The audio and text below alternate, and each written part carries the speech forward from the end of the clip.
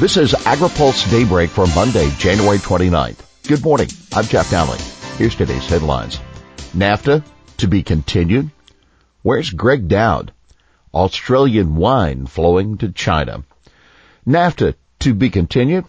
All eyes on Montreal today as the principal U.S., Canadian, and Mexican negotiators sweep into town to cap off the latest and last scheduled round to renegotiate the North American Free Trade Agreement.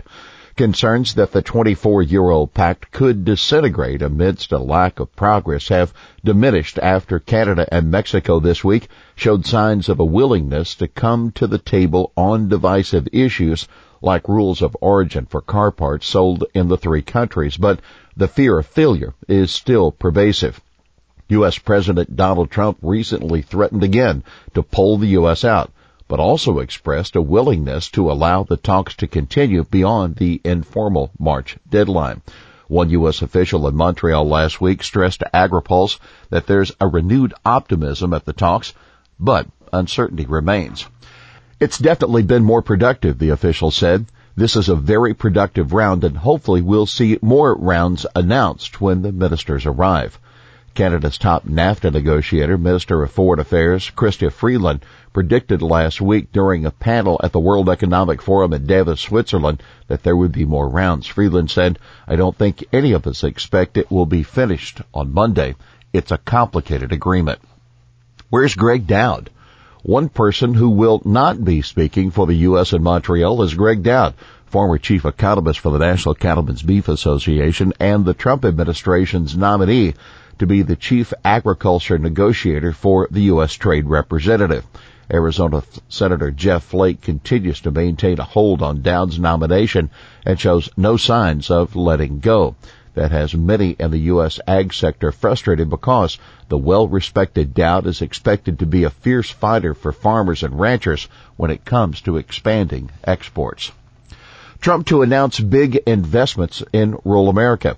There's going to be good news for rural America Tuesday night when President Trump delivers his State of the Union address. Infrastructure is expected to be a major topic, and he told a group of mayors last week that the plan would create investments of up to $1.7 trillion. A leaked draft confirms what AgriPulse has previously reported.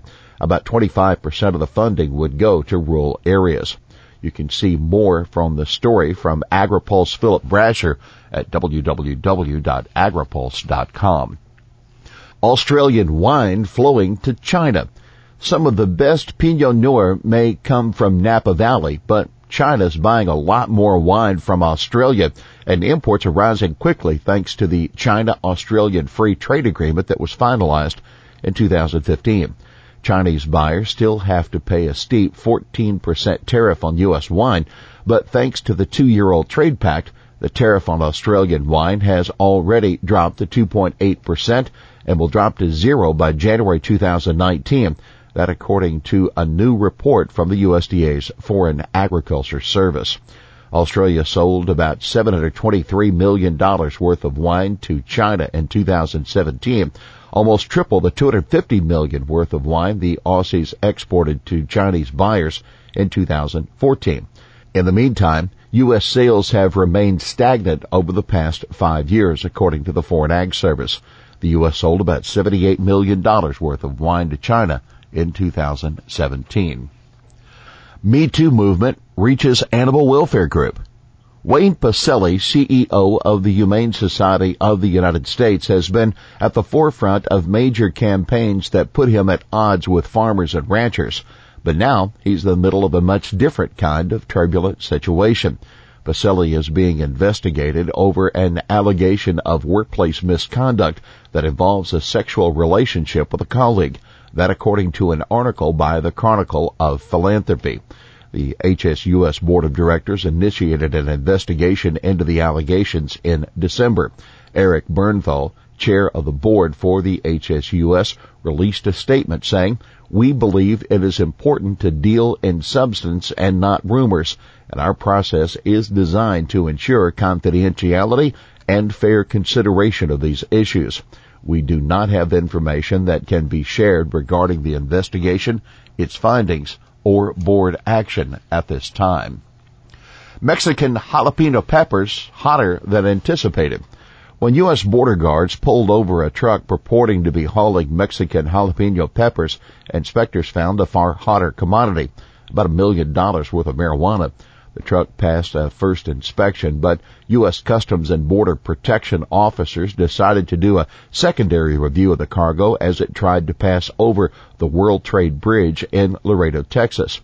They found a lot more than just jalapeno peppers. Hidden in the shipment were 1,341 packages that held 5,000 pounds of marijuana. Forget hummus. Football fans want wings. Finally, the National Chicken Council has released its annual chicken wing report.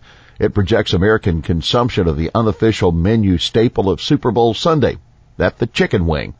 NCC's 2018 report projects that fans will eat 1.35 billion wings during Super Bowl weekend, an all-time high, as the Philadelphia Eagles and the New England Patriots battle for the Lombardi Trophy. That figure is up 1.5% or 20 million wings from last year. Well, that's Daybreak for this Monday, January 29th.